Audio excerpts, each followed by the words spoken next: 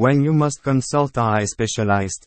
Just like other part of your body, your eyes must be looked after carefully. It is important to have an eye exam regularly. This is even more important for children. Children must have a vision exam from as young as 6 months. At the ages of 3 and 6, their eyes should be examined again. If you find out your son or daughter may have an eye problem, don't hesitate, just get an eye exam done as quickly as possible. Children having a family history of eye disorders are also at risk of hereditary vision problems, and must go for freak eye checkouts. Usually, it has been noted that premature babies frequently get vision problems as they grow, so their eyes should be checked more than a child having normal vision.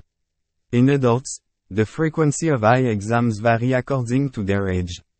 If you are a smoker, it's time to start thinking of quitting, because people who smoke heavily for a long period of time suffer from even blindness.